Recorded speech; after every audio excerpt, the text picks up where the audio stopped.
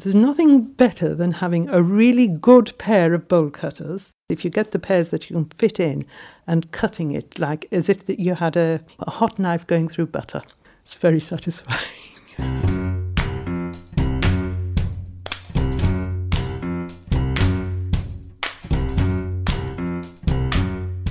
And there were literally dozens of rolls of razor wire and layers of fence between us and the missile silos.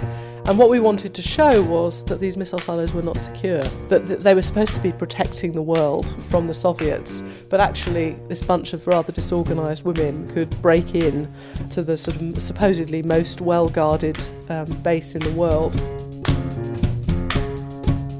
One day I was looking up, and this was during the summer.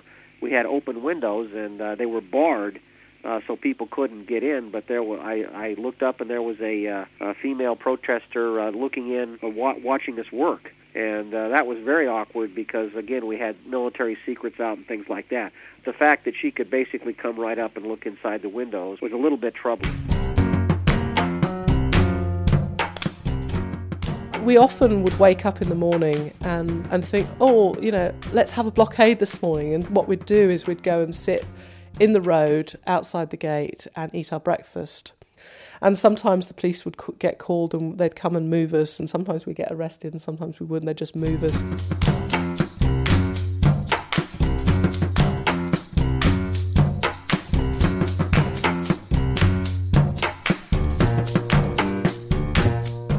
I didn't know that I could go to prison and survive in a prison cell. I didn't know that I could cut a fence or swim a loch to try to get to a Trident submarine. And while the underlying issues are very serious, these are all individual challenges that surely strengthen us. So it's something to hold on to and value, I think.